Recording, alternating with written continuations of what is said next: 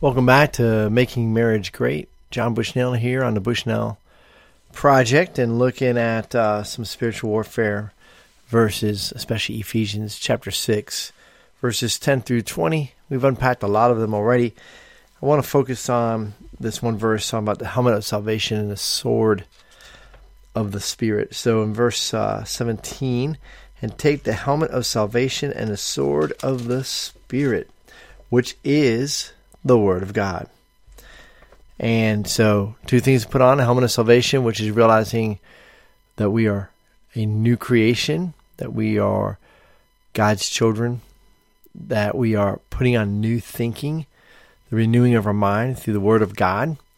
And so the helmet of salvation and the sword here being mentioned together is pretty relevant, I feel.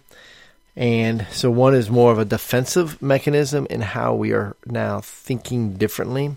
So ideas have consequences, right? So if we have these ideas that hey, if our marriage works out, great. But if not, hey, these people got divorced or those parents got divorced or it's in my family, whatever. That's an idea that starts to have a consequence that you're not in this for life, right? So looking at in my marriage, I'm not going to have this word divorce. Are we going to have hard times? Yes. Are we going to work through them? Absolutely. Are we going to rely on God's grace? You bet. So putting the ideas in your head of when you're realizing I must choose to love my wife. That's an idea. I choose to love my wife. It is a decision.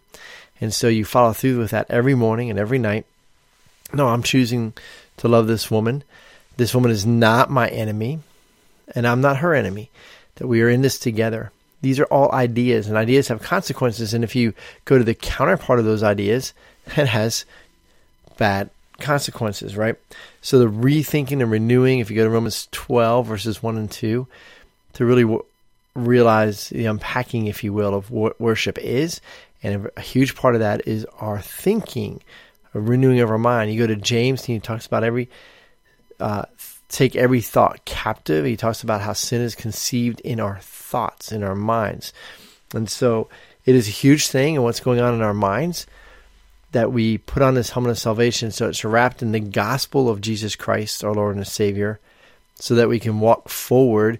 And even though the world's full of ideas that are counter to the truth of God's Word, we can combat that because of what we know about God, about the character of God, about who we are in Christ Jesus, and so on and so forth. And then the sword of the Spirit is how we defend against these things or even attack these ideas. So when the enemy is trying to cause you to think, well, marriage, that's just for whenever. As long as it's convenient, you go for it. But it's not really for life. You don't really need it to be long term. Those lies from the enemy, when you combat that with God's Word, God hates divorce. Where God has brought two together, let no man separate.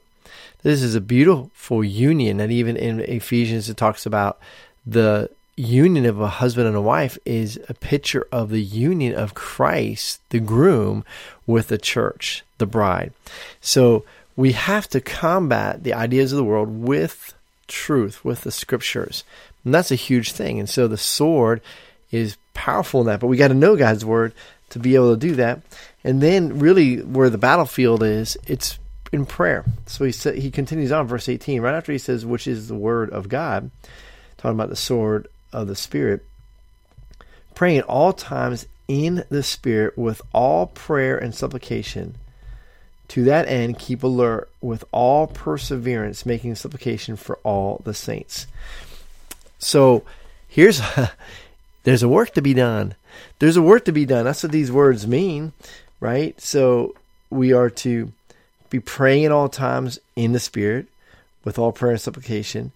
To that end, keep alert with all perseverance. So alertness, perseverance, pressing on in prayer at all times. So these are the type of words that Paul is using to articulate there is a great battle. And so men, we have a great battle to fight for our families, for our wives, for our own minds, for our own hearts. And if you have children, for the hearts and minds of your children as well. So I hope that encouraged you today to stay in the fight the good fight. God bless you guys. Talk to you soon.